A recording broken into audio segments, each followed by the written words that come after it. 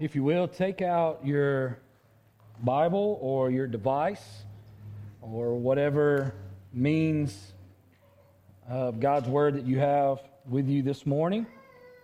And if you don't have that, then look on with somebody that does, or you can follow along on the screen as the majority of the scriptures that we're going to be sharing with you this morning. You will find those on the screen. So this morning I want you to turn to Psalm 73. We are in the midst of a summer series on the Psalms. We've done that for the last several years, and this year we actually ask you, the congregation, to submit to us what your favorite psalm is. And so we were taking all psalms outside of 23 and 1 because we already have preached numerous sermons on those. Not that we couldn't preach them again, but I thought it'd be a good time to maybe go in a different direction in the Psalms. And so this morning we come to Psalm 73, which was given to me by Doris as one of her 3 favorite Psalms. So Psalm 73. Actually a Psalm that I have never preached on Sunday morning, but it is a Psalm that I did a 4-week series on Wednesday night about 8 years ago. And so take a little different direction this morning. Can't go into as much detail as I did 8 years ago, as I took 4 weeks to go through this particular chapter.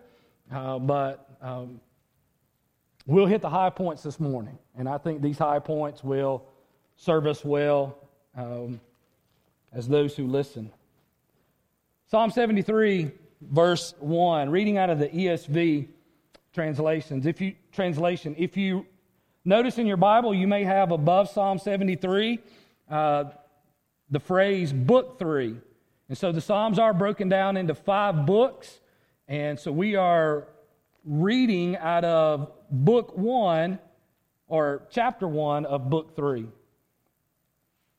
Asaph writes these words: "Truly, God is good to Israel, to those who are pure in heart. But as for me, my feet had almost stumbled. My steps had nearly slipped. For I was envious of the arrogant when I saw the prosperity of the wicked. For they have no pangs until death. Their bodies are fat and sleek. They are not in trouble as others are. They are not stricken like the rest of mankind. Therefore pride is their necklace. Violence covers them as a garment. Their eyes swell out through fatness. Their hearts overflow with follies. They scoff and speak with malice. Loftily they threaten oppression. They set their mouths against the heavens, and their tongue struts through the earth. Therefore his people turn back to them and find no fault in them. And they say, how can God know? Is there knowledge in the Most High? Behold, these are the wicked, always at ease. They increase in riches. All in vain have I kept my heart clean, and washed my hands in innocence. For all the day long I have been stricken and rebuked every morning. If I had said, I will speak thus, I would have betrayed the generation of your children. But when I thought how to understand this, it seemed to me a wearisome task, until I went into the sanctuary of God, and then I discerned their end. Truly, you set them in slippery places. You make them fall to ruin. How they are destroyed in a moment, swept away utterly by terrors. Like a dream when one awakes. O Lord, when you rouse yourself, you despise them as phantoms. When my soul was embittered, when I was pricked in heart, I was brutish and ignorant. I was like a beast towards you. Nevertheless, I am continually with you. You hold my right hand. You guide me with your counsel, and afterward you will receive me to glory. Whom have I in heaven but you? And there is nothing on earth that I desire besides you. My flesh and my heart may fail, but God is the strength of my heart and my portion forever. For behold, those who are far from you shall perish. You put an end to everyone who is unfaithful to you. But for me, it is good to be near God. I have made the Lord my refuge, that I may tell of all your works.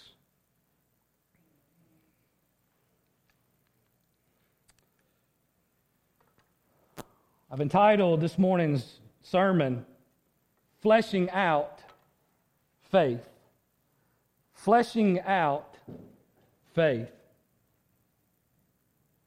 Psalm 73 begins the third book of the Psalter, as I said earlier, the collection of some of Israel's prized hymns, ballads, and congregational hymns. It reminds us of the importance of music both corporately and individually.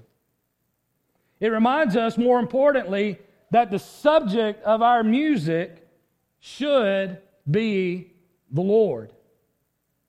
That's what I love about the Psalms, is that one inescapable truth of the Psalms that modern worshipers need to be reminded of, because we live in the age where worship and a lot of worship music is all about us, that worship is all about God. It's all about God.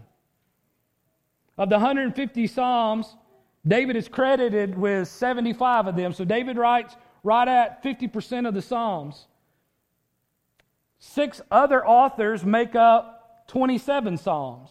This guy Asaph that we meet this morning, Asaph is accredited with 12 of those 27. And then the remaining 48 authors of the Psalms have no accreditation. We're not sure who wrote them. The Psalms are not compiled in chronological order. They are compiled in an instructive order, an order that is designed to teach us, listen, about the unpredictable path of life.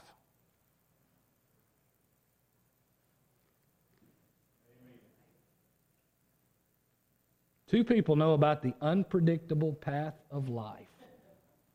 Two people are glad there's a songbook that teaches us how to navigate through life that is unpredictable.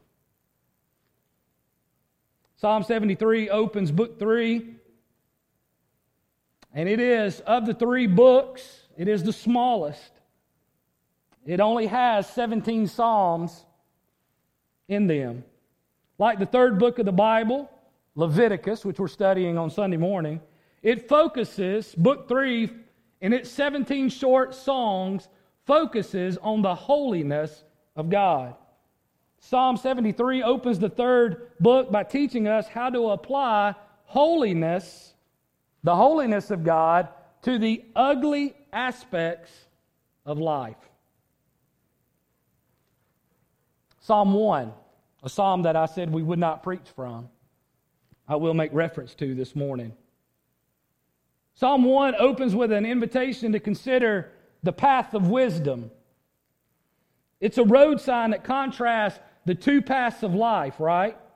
The way of the wise and the way of the what? The wicked. A cursory reading of this chapter might lead one to think that those who chose the path of the wise will experience utter prosperity. Look at Psalm 1 through 3.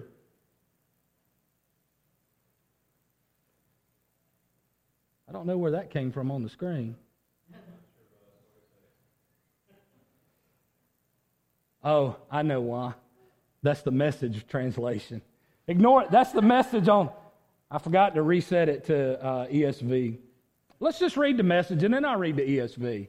The Message, which is a paraphrase, okay? It reads like this. How well God must like you. You don't hang out at Sin's saloon. You don't slink along dead-end road, and you don't go down to Smart Mouth College.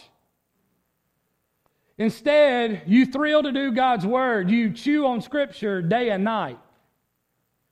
You're a tree replanted in Eden, bearing fresh fruit every month, never dropping a leaf, always in blossom. Now, let me read you how the ESV writes that. Blessed is a man who walks not in the counsel of the wicked, nor stands in the way of sinners, nor sits in the seat of scoffers.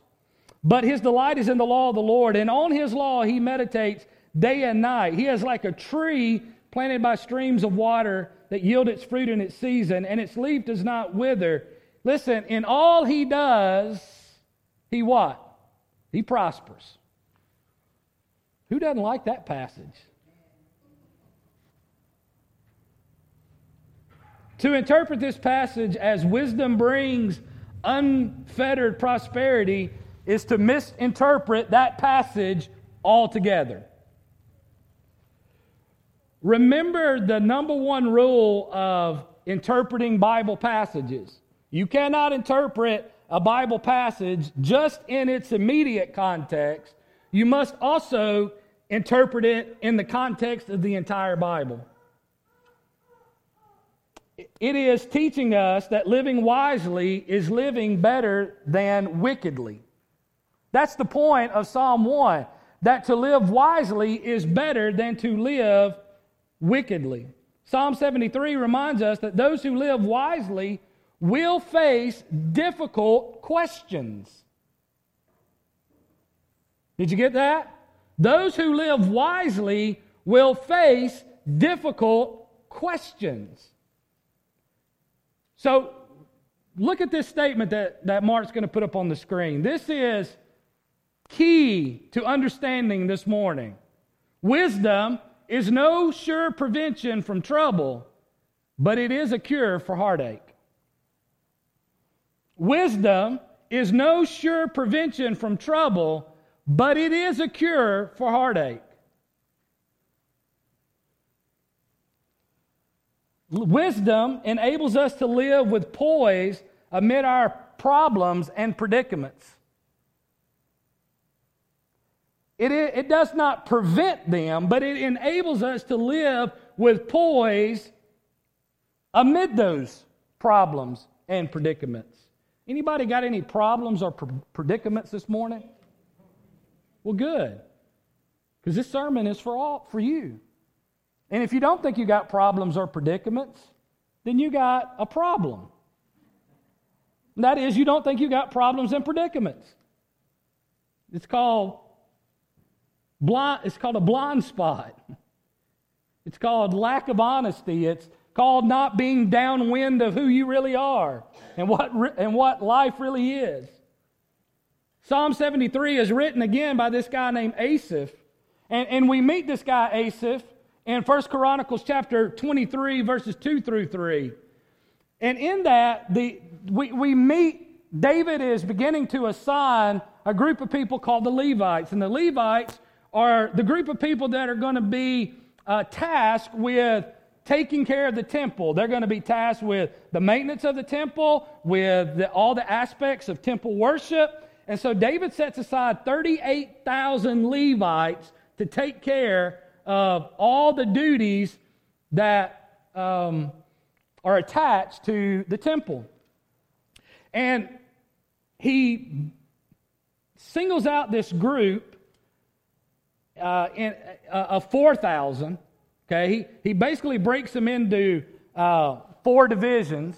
And in that 4th division, it has 4,000 Levites who were assigned the musical worship. Now think about that. 4,000 people assigned. I mean, the musical worship must have been awesome. I mean, what kind of choir and orchestra and praise team can you have when you got 4,000 people? Out of this division, a select company of 288 singers was singled out and divided into 24 courses.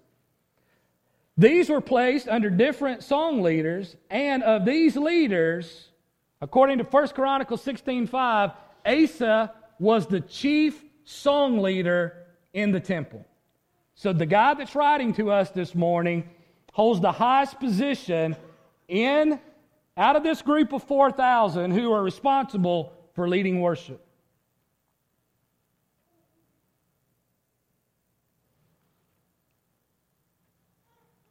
But here we have a man in such high leadership. I mean, think about how highly David thought of Asaph. If out of 4,000 people and out of 288 singers, Asaph was considered to be the chief amongst all of them. And yet Asaph writes this song that is so raw and real about his struggle. And when I read this, every time I read this psalm, here's what it reminds me of. It reminds me that no matter who you are, and no matter what position you may ascend to within in Christianity, or even in a church, or no matter how well you might be thought of spiritually, is that every Christian is required to flesh out their faith. To flesh out their faith. And you may say, what do you mean by flesh out their faith? And that is where faith moves out of the head and moves into reality. Where you move from just simply knowing facts and figures and verses about God to you really begin to know those verses in their reality. It begins to take on flesh. It's where faith and reality come together. No one gets a pass. Great faith, the kind that we admire and aspire to have, requires deep waters of difficulty, and listen this morning, even doubt.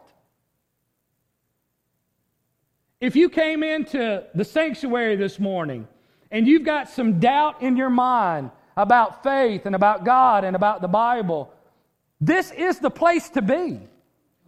This is not the place to stay away from. Listen, the sanctuary of God is where all doubters are welcome. You know why I like doubters? Because they're honest.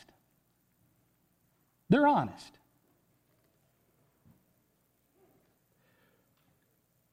The very fact that we are people of faith comes with it that we will be people that will struggle with doubt. But praise God, He's given us a place where doubters can come. Where the invitation to doubters is, come. You're welcome.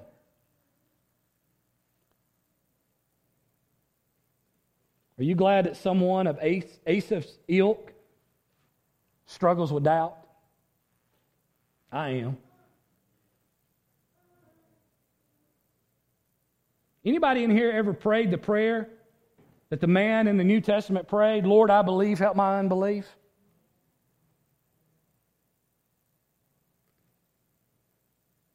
Listen, we're all prone to deception. Many have fallen into prayerlessness.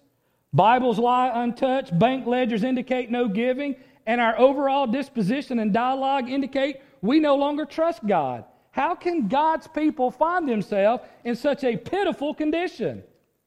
It is because a misplaced perspective is our enemy's tool to keep us away from God. Do you know how many people aren't here this morning because of doubt?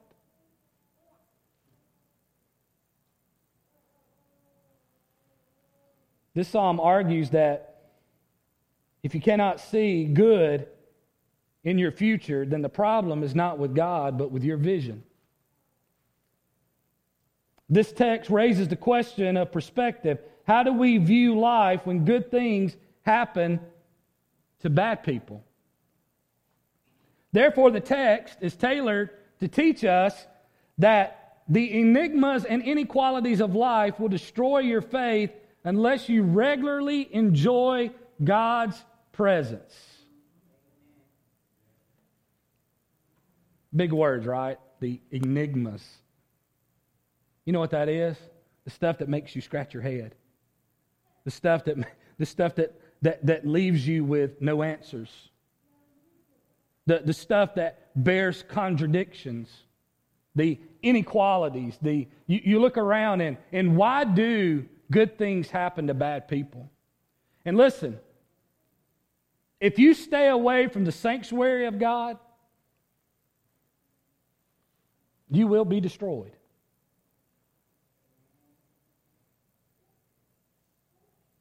When I think about this verse, I have dozens and dozens and dozens and dozens of faces that go through my mind of people who find themselves in this situation this morning. Either their faith is being destroyed or their faith has already been destroyed. Why? Because they allowed the enigmas and the inequalities of life to overcome them. By how? How were they overcome? I have yet to meet a person who stayed in the sanctuary of God who ever got overcome. But I know far too many people who are overcome even right now because they fail to go to the sanctuary of God.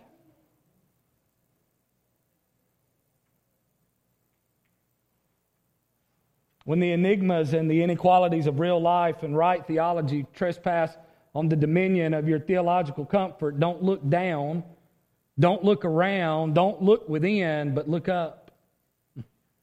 When the harsh realities of life disrupt your neat theological categories, get to church. Many have asked the enigmatic questions of why does bad things happen to good people? However, in our text, Asaph turns that on its head and he asks the question, why does good things happen to bad people? So our text this morning begins like an episode of CSI. Any CSI fans this morning? Good show. All of them. How does CSI always start? At the end. And it works its way back.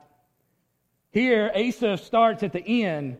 He opens with the ending and works his way backwards. He tells the truth and then shows us how to flesh that truth out in real life, right? Asaph is going to show us that wisdom will not always keep us from trouble, but it is our cure for heartache that trouble causes. Look at verse 1. What's the truth there? I got 3 simple truths, or maybe 4 this morning. God is good. That's pretty easy. It's right there in the text. What does he say? He says, truly, God is good to Israel. Actually, if you read that if you were a Hebrew person, it would sound like this: only God is good, always good. In other words, God is nothing but good to his covenant people. Asaph came to realize that despite the contradictions of life described in verses 3 through 14, God is good. Throughout history, God's people have declared what? God is good all the time. This is a statement of truth. But listen, but it's often doubted by God's people who proclaim that truth. Why? Because circumstances of life often cause us to doubt whether that statement in fact is true all the time. And why does our proclamation often fall short? Because of our perspective. Because of our perspective. What I love most about the Psalms, and this one in particular, is its honesty. Asaph is real, he's raw, but don't miss the good news of this chapter. Our God allows us to address him with our perceived contradictions. Scholars tell us that the grammatical construction of the verse 2 intentionally disjoins the thought. There's a clean break. Asaph sets in contrast his own thoughts and experience against verse 1. Look at verse 2. What does he say? But as for me, is intended to suggest that his experience contradicts what he says in verse 1. So listen, here's what he's doing. Asaph has gone through this whole event of life, and what he's doing, he's starting with, this is what I learned, and this is what I went through to learn what I learned in verse 1. How many of you, life doesn't always line up with what the Bible says life should be?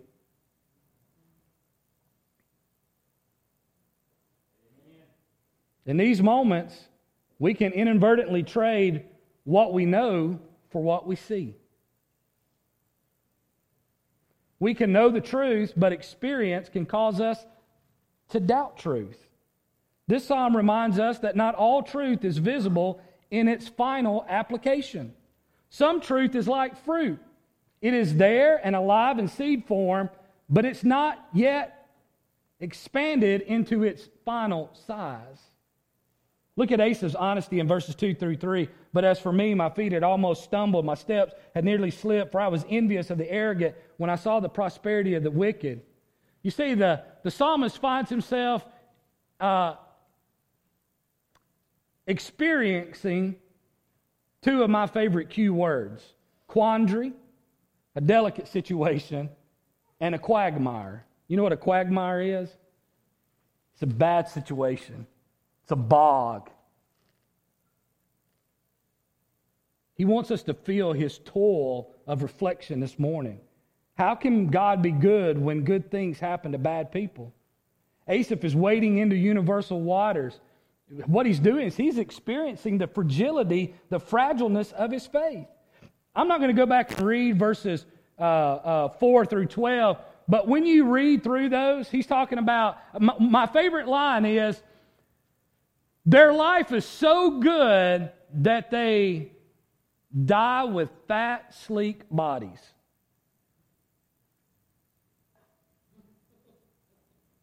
Now, being fat, not thought of very highly in our culture, right? But in that day, a fat, sleek body was a sign of prosperity, was a sign of God's blessing. And so he's looking out and he is seeing all of this prosperity. Matter of fact, so if I was going to bring this in modern day vernacular, here's what I would say. Asaph has spent too much time on social media. He needs to deactivate all of his social media accounts. Why? Because what he's doing is Asaph is losing his perspective on life by looking at something that's real but not real.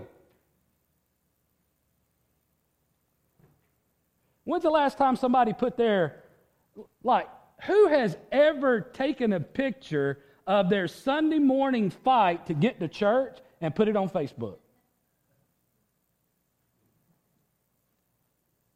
Oh, y'all come on. Y'all out there looking like, we don't. It's so easy for us to get to church. We never have any problems. I don't think we've ever had a fight to get to church on Sunday morning.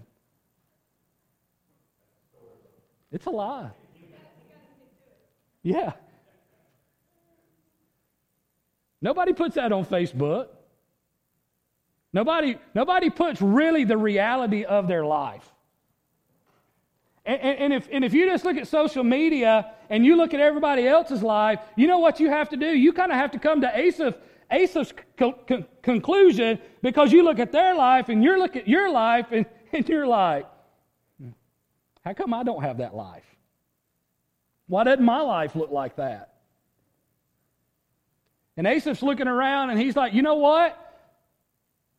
The wicked, those people that Psalm 1 talked about, they seem to be experiencing the promise of the wise.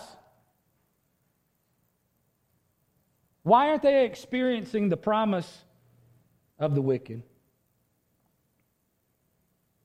You see, what he sees in the world is affecting what he knows about God. He knows that God is good, yet everything around him says that's not true. And this reality causes him to doubt. Look at verse 13 and 14. I need to find some Christians who know these two verses. I'd like to hang out with you. This is where I find myself a lot.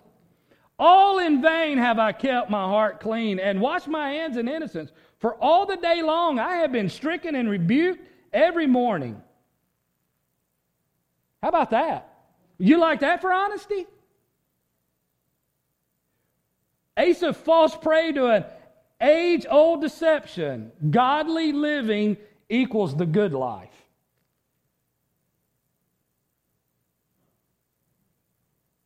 That ain't in the Bible. Not the good life that we talk about. Not the good life where you go to the doctor and you never get diagnosed with cancer. Nobody ever gets Parkinson's. Nobody dies suddenly and tragically in a car wreck. The kind where your marriage is perfect and there's never any disagreements, where all of your children grow up to be godly and awesome kids and they never do any wrong and you never have to discipline them and your bank account's always got money and you never get fired from your job and this never happens and that never happens. That's what we have equated the good life to be. Problem is, that's not in the Bible. Listen, Asaph is not the only person struggling with this. Listen to what Job says. How many are my iniquities and my sins? Make me know my transgressions and my sins. Why would you hide your face and count me as your enemy? How about that for talking to God? Oh, he's not done. Job chapter 10, verse 2 and 3, he says, I will say to God, do not condemn me. Let me know why you have contended against me. Does it seem good to you to oppress, to despise the work of your hands, and favor the designs of the wicked? How about one more? Just so you know, this is not the only cat that feels this way. Listen to what God says to His people at the very end of the Old Testament. He says in Malachi 3, your words have been hard against me, says the Lord. But you say, how have we spoken against you? You have said, it is vain to serve God. What is the profit of our keeping His charge or walking as in mourning before the Lord of hosts? And now we call the arrogant blessed? Evildoers not only prosper, but they put God to the test and they escape.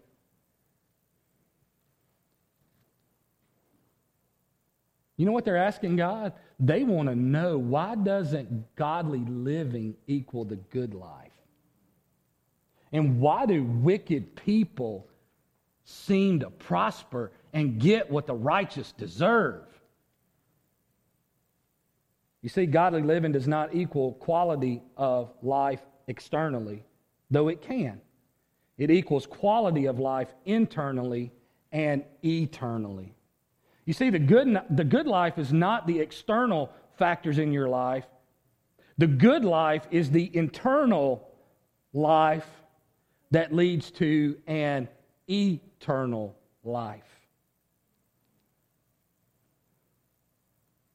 You see, as long as you keep your look down here, you'll never have the good life. Why? Because you'll never have the internal good life nor the eternal good life.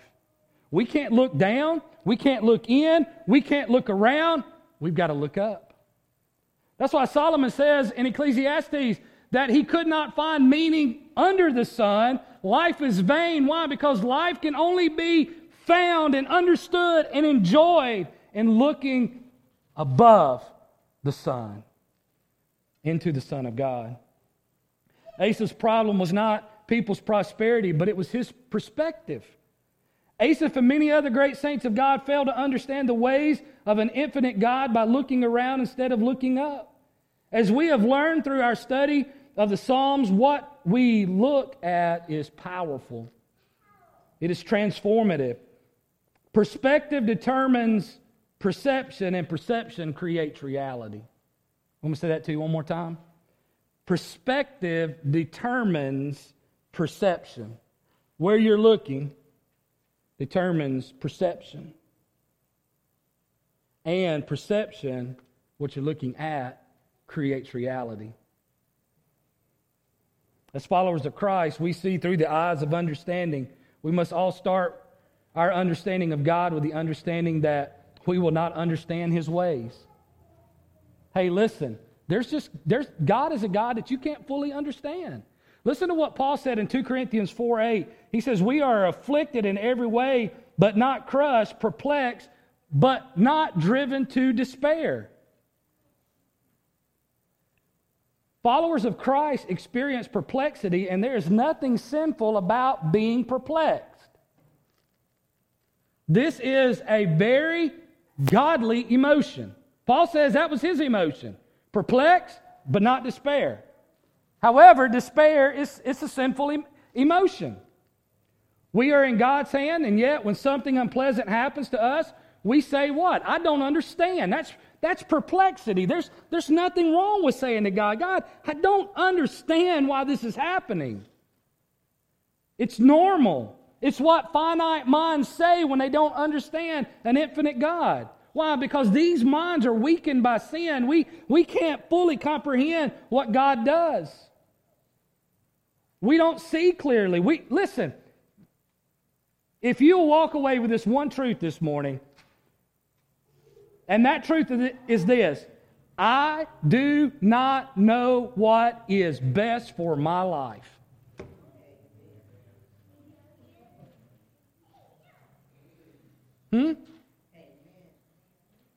You need to write that down, and that needs to be your mantra every day when you get up. I don't know what is best for my life. We cannot, you see, our view is so like this, so short-sighted, and God's is infinite. So it's very natural that we should be perplexed. Though it is not sinful to be perplexed, it does open a door for temptation. And this psalm shows us what happens when temptation is not dealt with quickly. It brings low even the greatest saints. We see the strength of the temptation. Look at verse 21, 22. When my soul was embittered, when I was pricked in heart, I was brutish and ignorant. I was like a beast towards you. Do you understand where he is? He is on the brink of abandoning his faith.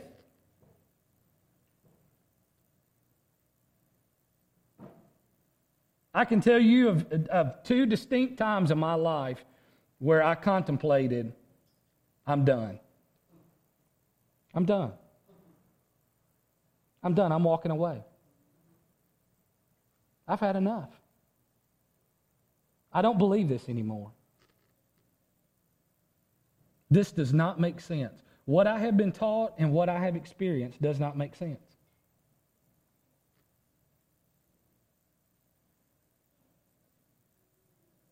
Tote the casket of an 8-week-old baby to the grave and ask yourself and see if you don't find some doubt in that moment.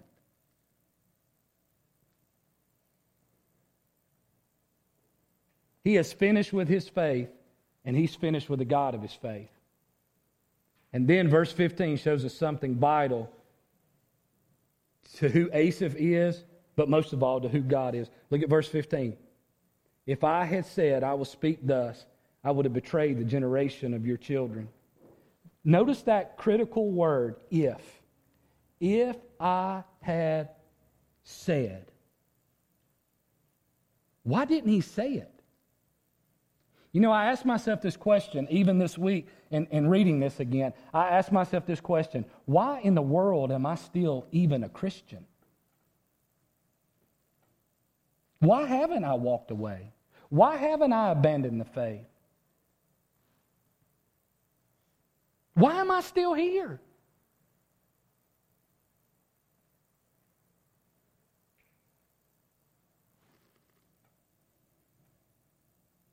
"30 years ago this week, 30 years ago this week, I started preaching.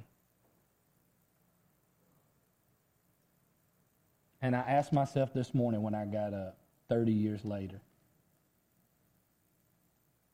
not why do you go preach, but why do you even go to that place?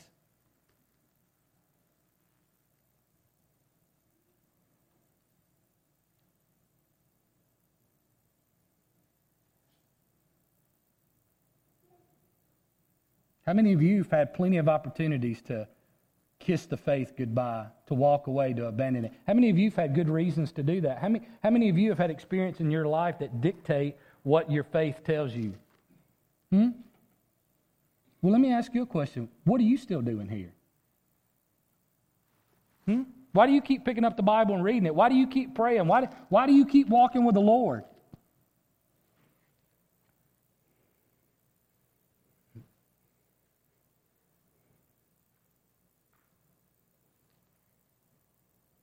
Why does Asaph say, if I had said?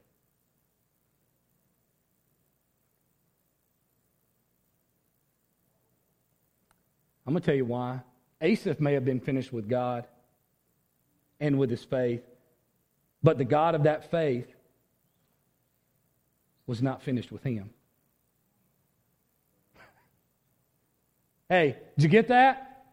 He might have been finished, but God wasn't finished. God says to, listen, just come close for a minute. Philippians 1:6 says, he that began a good work in us will see it through to the day of completion. You see, here's what God says to you and to me. He says, look, when I bring you into the family, you might have quit in you, but I don't got any quit in me. And if it was left up to you, you would have quit. But the good thing about it is you didn't get started, so you don't get to choose when to quit. The only reason why this man doesn't do what somebody who was not genuinely a Christian would do is because the faith that he was ready to quit on and the God of that faith was not ready to quit on him.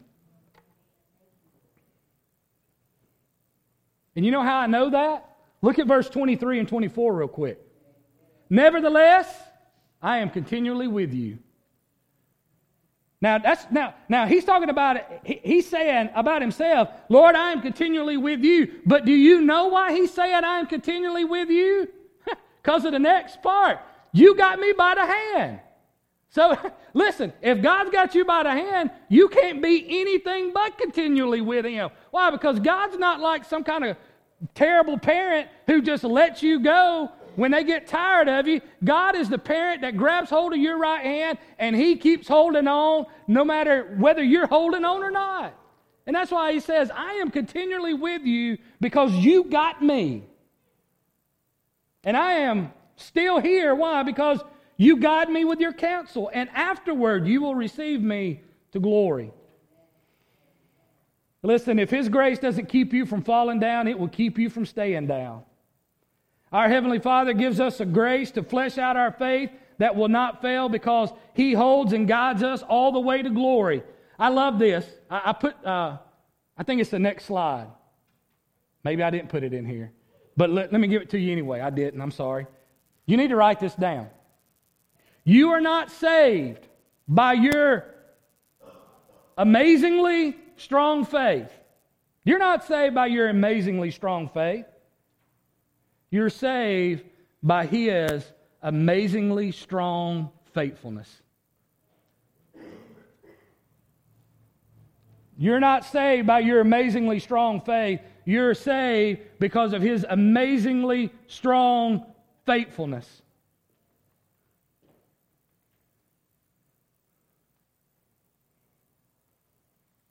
Asaph was worn out because he was trying to understand life through a secular and not a sanctuary perspective. I'll hurry up and finish up here in the next couple of minutes, I promise. Look what he says in verse 16 and 17. But when I thought how to understand this, it seemed wearisome task until I went into the sanctuary of God. God will bring you to the end of yourself so that he can bring you to himself.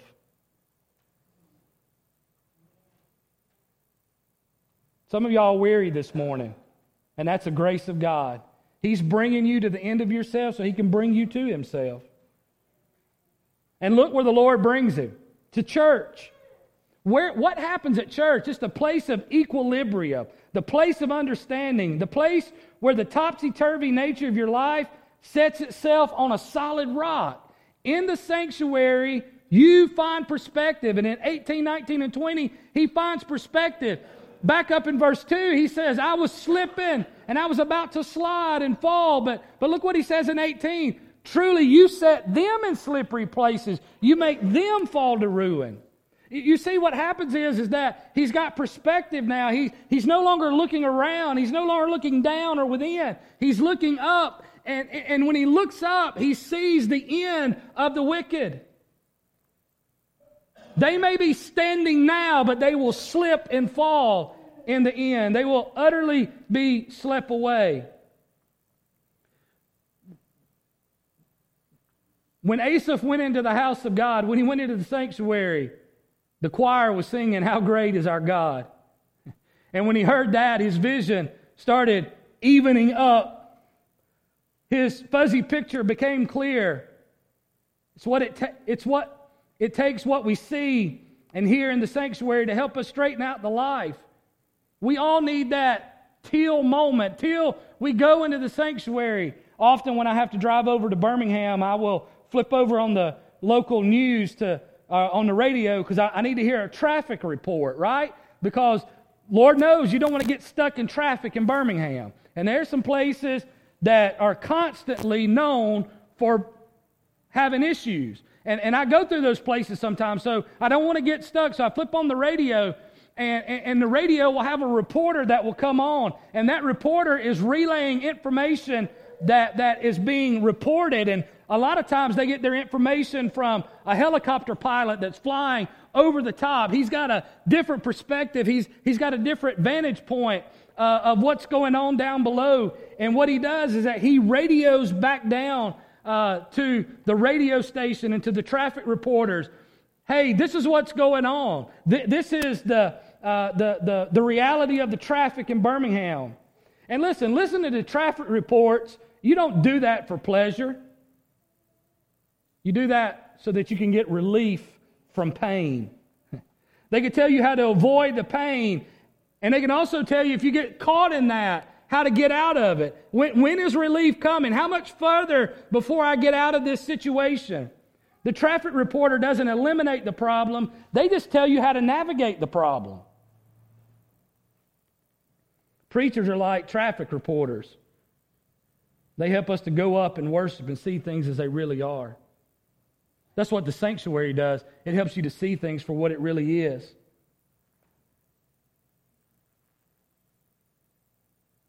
Listen, you may think that the wicked are getting away with their wickedness. And you may think this morning that living a godly life is not worth it because it seems to bring no external benefit to your life. But Asaph would tell us this morning is that there's something far more beneficial than the external enjoyments of this life, and that is the internal enjoyments of walking wisely with the Lord, of living for Him, of walking with Him, in spite of what you might have to endure externally in this life. And he simply concludes this fleshing out of his faith in verses 25 and 26. He says, Whom have I in heaven but you? And there is nothing on earth that I desire besides you. My flesh and my heart may fail, but God is the strength of my heart and my portion forever. Fleshing out our faith further strengthens our relationship with God. That's what he's saying. Our Father uses our doubting to deepen our faith, not destroy it. Asaph's doubt led him to a deeper relationship. Look at the last verse. He said, But for me it is good to be near God. I have made the Lord my refuge, that I may tell of all your good works. You know what he's saying? He's saying, here's what I've learned. It's good for me to be near God because God is good. It's good for me to be near God because God is good. No matter what my circumstances may say, no matter what may be happening to the wicked, here's what I know. Here's where I stand this morning. Here's my solid rock. And that is, unless the wicked repent, they will slip and they will fall into God's judgment. God will not let the wicked go unpunished. God will punish the wicked. But listen, I'm going to tell you what God desires for the wicked. That they should repent. That they should turn to Christ and let the judgment for their sin fall on Christ at the cross. So that they will not be judged in eternal damnation. But don't miss this, Christian. They will be judged if they will not repent. The Bible tells us and gives us affirmation this morning of how we know. I'll give you one last thing. How you know that God is good. The book of Acts is a sermon right after the Holy Spirit comes. And the Bible says that wicked men crucified Christ according to the predetermined plan of God. And then God raised him up from the dead.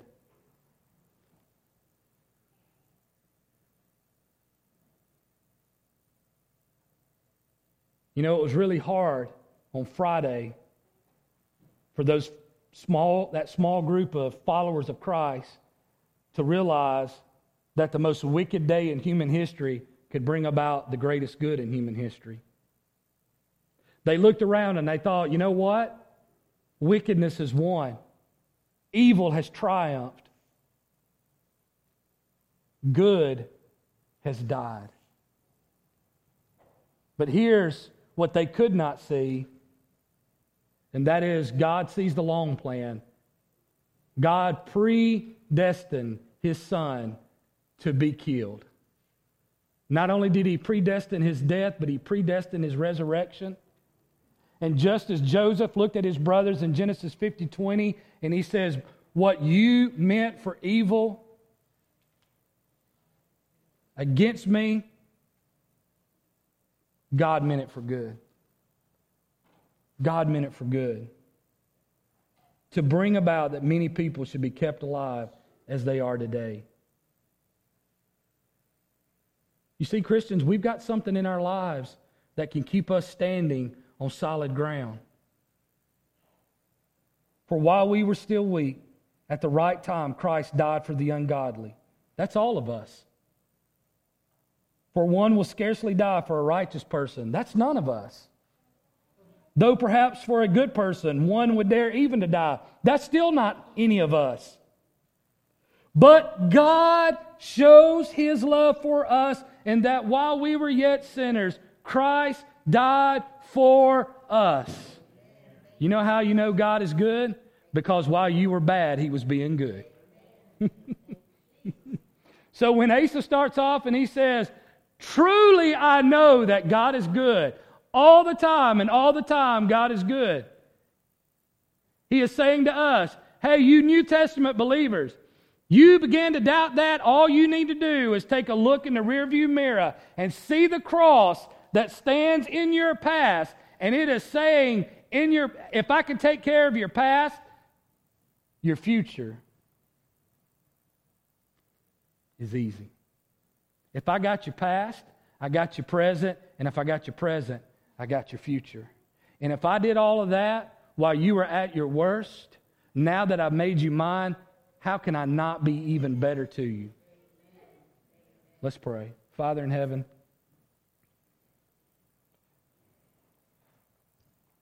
You are good, irregardless of what circumstances say to us. And Father, maybe there's some that have joined us in person or online that have come into this service with their own doubts. Maybe somebody's just walked in this morning and said, you know what, I'm just done. God, I'm done. I'm tired of trying to live for You, and yet I see so many people who just don't even believe You exist, or rail against You, or curse You, or totally just stick their tongue out at You. How they prosper, and it seems like there's no retribution. There's no punishment for their crime.